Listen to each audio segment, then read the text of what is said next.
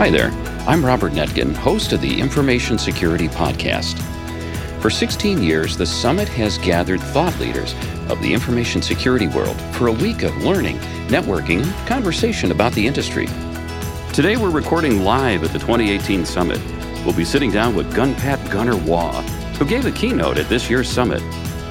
Gunnar is an experienced FBI agent with a history in both law enforcement and national security. His knowledge of cyber, IT, finance, compliance, government, intelligence, and physical security set him apart as a leading voice in the world of information security. He'll be discussing actionable steps that an organization can take to protect themselves from a cyber security perspective. I am speaking with Assistant Special Agent in Charge, Gunpat Waugh, and your friends call you Gunnar, I understand. That's correct. And you're with the FBI. 19 years.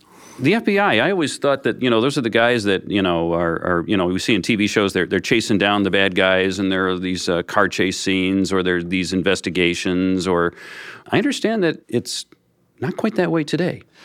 No, not really. I mean, it started to change, I think, in 2001 when Robert Mueller was appointed director of the FBI. And so, he came in the FBI with a vision was really ahead of his time in looking at the cyber threat. And, he was sworn in as director on September 4th, 2001. A week later, we had the attack in the United States.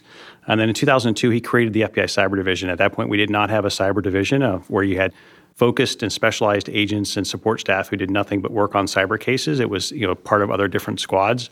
So we created a cyber division, pulled different resources in. We created the cybercrime task forces in all the 56 offices.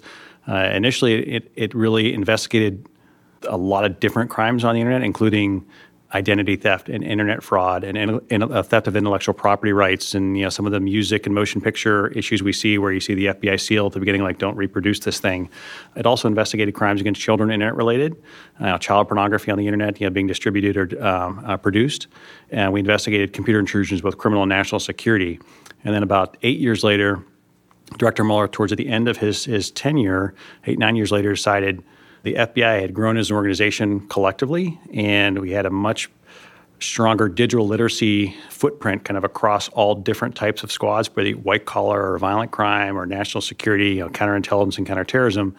And so he focused Cyber Division and said, hey, there's too much going on in cyberspace. I need these really, really smart men and women who are, special agents and computer scientists and data scientists and intelligence analysts. I need them focusing only on computer intrusion. So a few years ago, we took all those other things away. And so our Cyber Division only works on, criminal and national security computer intrusion, which is really a great move. So that it took the smartest people, we don't have enough of them, focused on those hardest threats. It's an ongoing struggle for us how do we increase the digital literacy across the board? How do we continue to recruit and compete with the private sector specifically right now when the economy is in such a great place? And how do we recruit those people to come in and be those technical resources? So that's always an ongoing battle, but certainly going and trending in the right direction.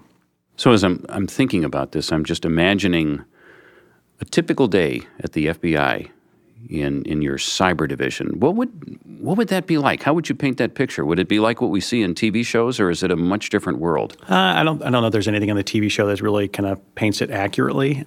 These are really, really, whether they're in FBI Cleveland or one of the other 55 field offices or 56 offices, all have a cyber program. And then we're managed by a group at FBI headquarters, the FBI Cyber Division. When you go into any FBI division, you can always tell the cyber guys because they'll have, it looks like the Starship Enterprise. It's got like every agent or analyst has 8 monitors. It's awesome. But they're really working on a wide variety of things, so things, on the criminal side, a lot of organized crime involving like business email compromise, ransomware, some really, really hard issues there. Maybe it's the malware that's associated with a skimming device that's found in Northeast Ohio, or maybe it's a foreign nation state, Iran, Russia, China, North Korea, who's trying to penetrate a network here in the Cleveland area. And those types of cases, almost all those cases, involve other agencies here, local, state, or federal, and then often international agencies who are dealing with people overseas.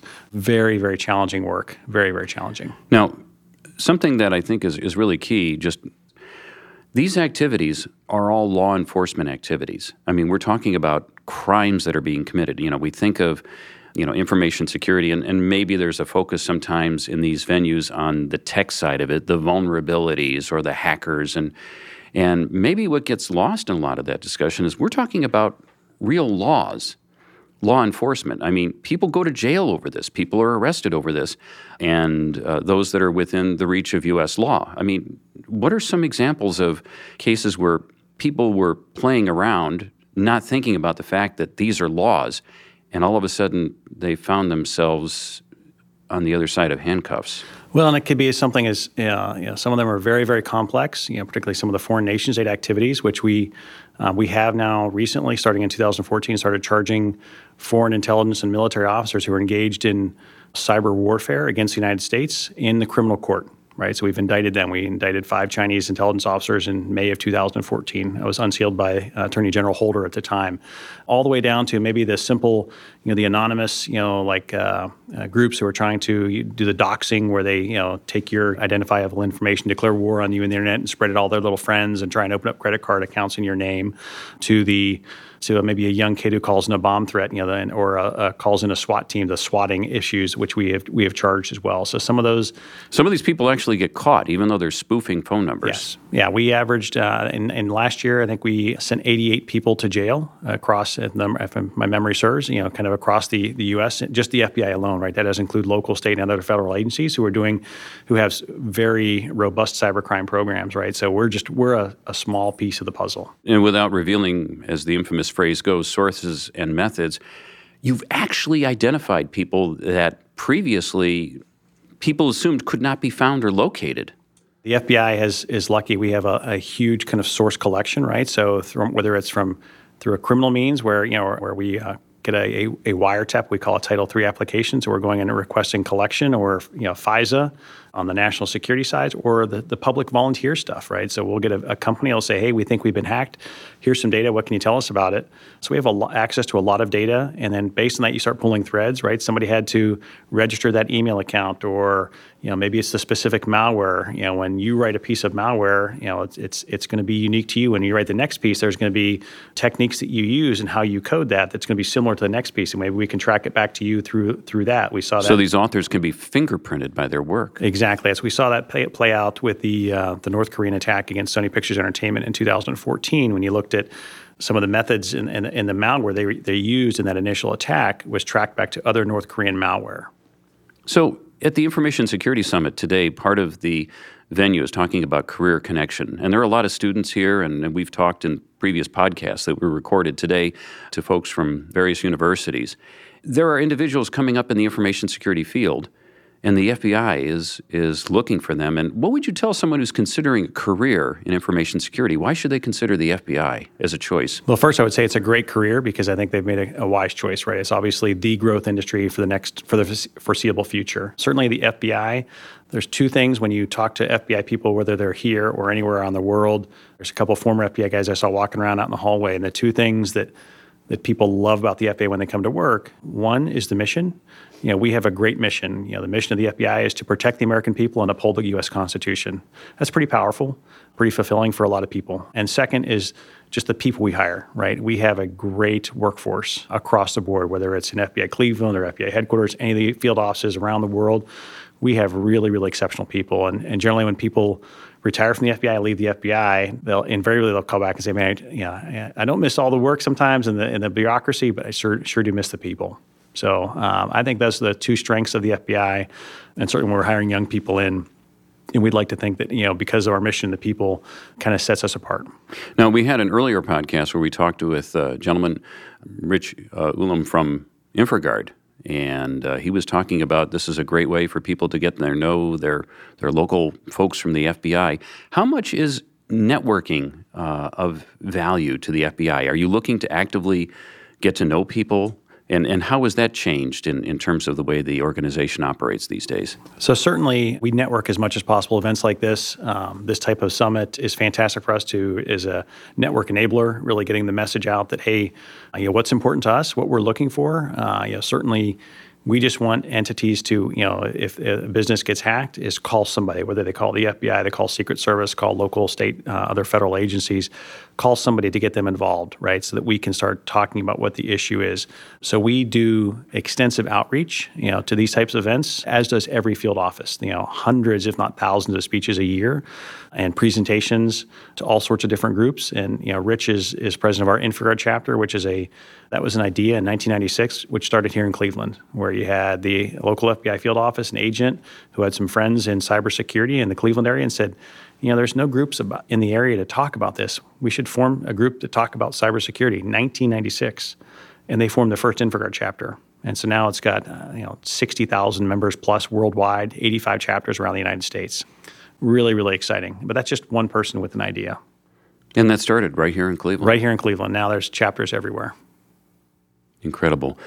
So what would you tell someone who maybe they're coming right out of college, or maybe they're already in work in the commercial sector, but they're thinking, maybe I should consider doing something with the FBI? What would you tell them? How would they get started? Well, first thing, anybody who's interested, either talk to our human resources department at FBI Cleveland or wherever they live around the country. Every office has an HR department, and go on FBIJobs.gov, www.fbijobs.gov, and you can at least see the different types of careers in the FBI. And then if you're interested, certainly talk to the applicant coordinator.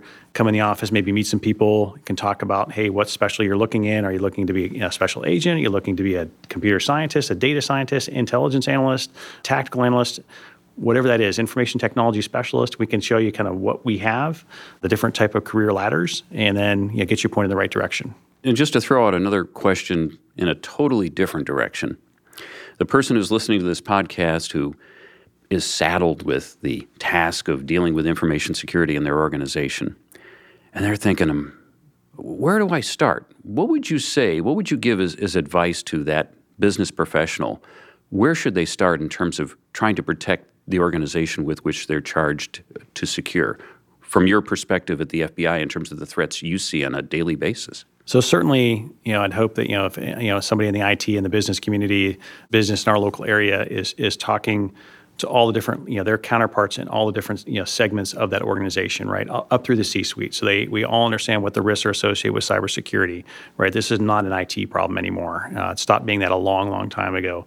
So that everybody across the enterprise, that specific enterprise, understands all the risks they're associated with. What are we trying to protect? What's important to us? How do we protect that? What are we going to do when an actor makes a run at us and infiltrates our network? Who are we going to call? Have a plan, right? And understand what that plan is, and how do you enable that? Who can start that phone tree of, hey, we've been attacked? If you wait too long, then really minutes and hours start to matter when you start talking about something as simple as business email compromise, where somebody spoofs the CEO or the CFO's email account, and a bad guy then gets a wire transfer into the hundreds, thousands, millions, tens of millions of dollars over time. As those wire transfers start to move around the country and the money is, bounces around several times, the longer you wait, the harder it is for us to go back and try and stop that money and get it pulled back. Minutes start to count. Very important. Business email compromise. Yes. Where somebody pretends to be somebody saying, hey, I need that money, transfer it now. And using that power of pretending to be somebody else and barking out an order. People react in fear and say, oh my gosh, I got to do that. And generally, it seems like it's always on a Friday afternoon, and they know that if they've compromised the CEO's email account, they know maybe the CEO's out of town, and so then they masquerade as a CEO and send a note to somebody in their finance department, says, hey, I need you to transfer $500,000 today to this account overseas.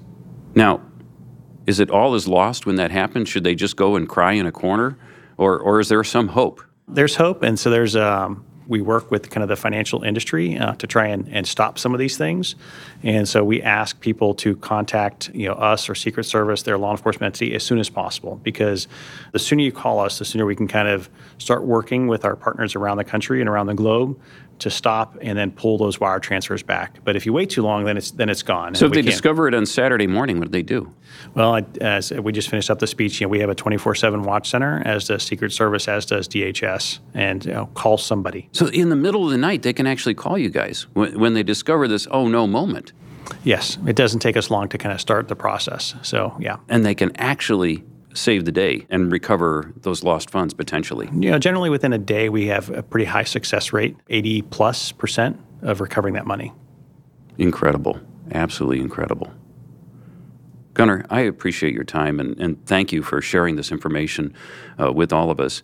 And just to encourage anybody who is listening to this podcast, hit the pause button and jot down those notes, because that is excellent advice to an individual in a business situation of what to do. Sure, and the people here at the Summit and our InfraGard partners and other, the ISACs and all these different partnerships we have with groups around the country are so important, and we're trying to get that message out. So thanks for your time. Really appreciate it. Indeed.